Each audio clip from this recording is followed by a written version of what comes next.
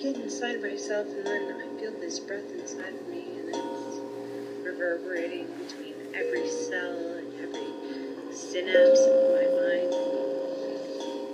And I just focus on this vibration. It's always escalating and oscillating, meeting a pitch, falling low.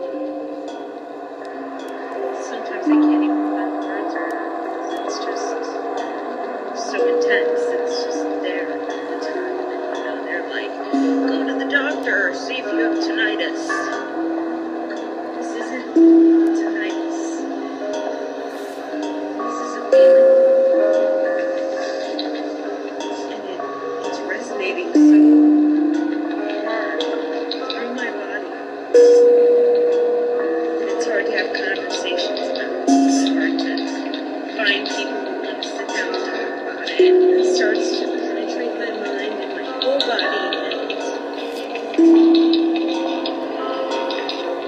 it's kind of hard to hear, hard to talk. It doesn't go away. You know, I did everything to try and even get through. I sought help, had massages, had some Reiki, went to doctors, but it didn't fix what was there, that was happening, that I couldn't quite harness. Because the world is so full of frequencies that it'll make you sick. I mean, it can make you sick. It wants to make you sick. But I choose not to be. So, that's a whole other conversation.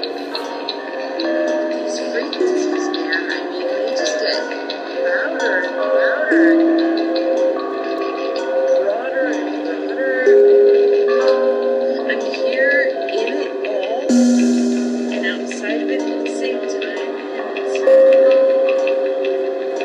And it's not necessarily that I want it to go away. It's just that it seems like nobody else notices it, and that makes that whole situation so uncomfortable.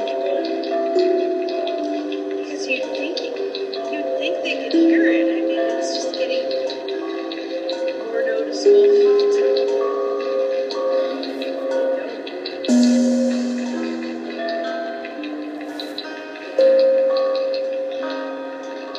And I think they will. I really, really want to think they will. Because right now it just sounds like some static. And I don't think that I hear this static alone. I just don't.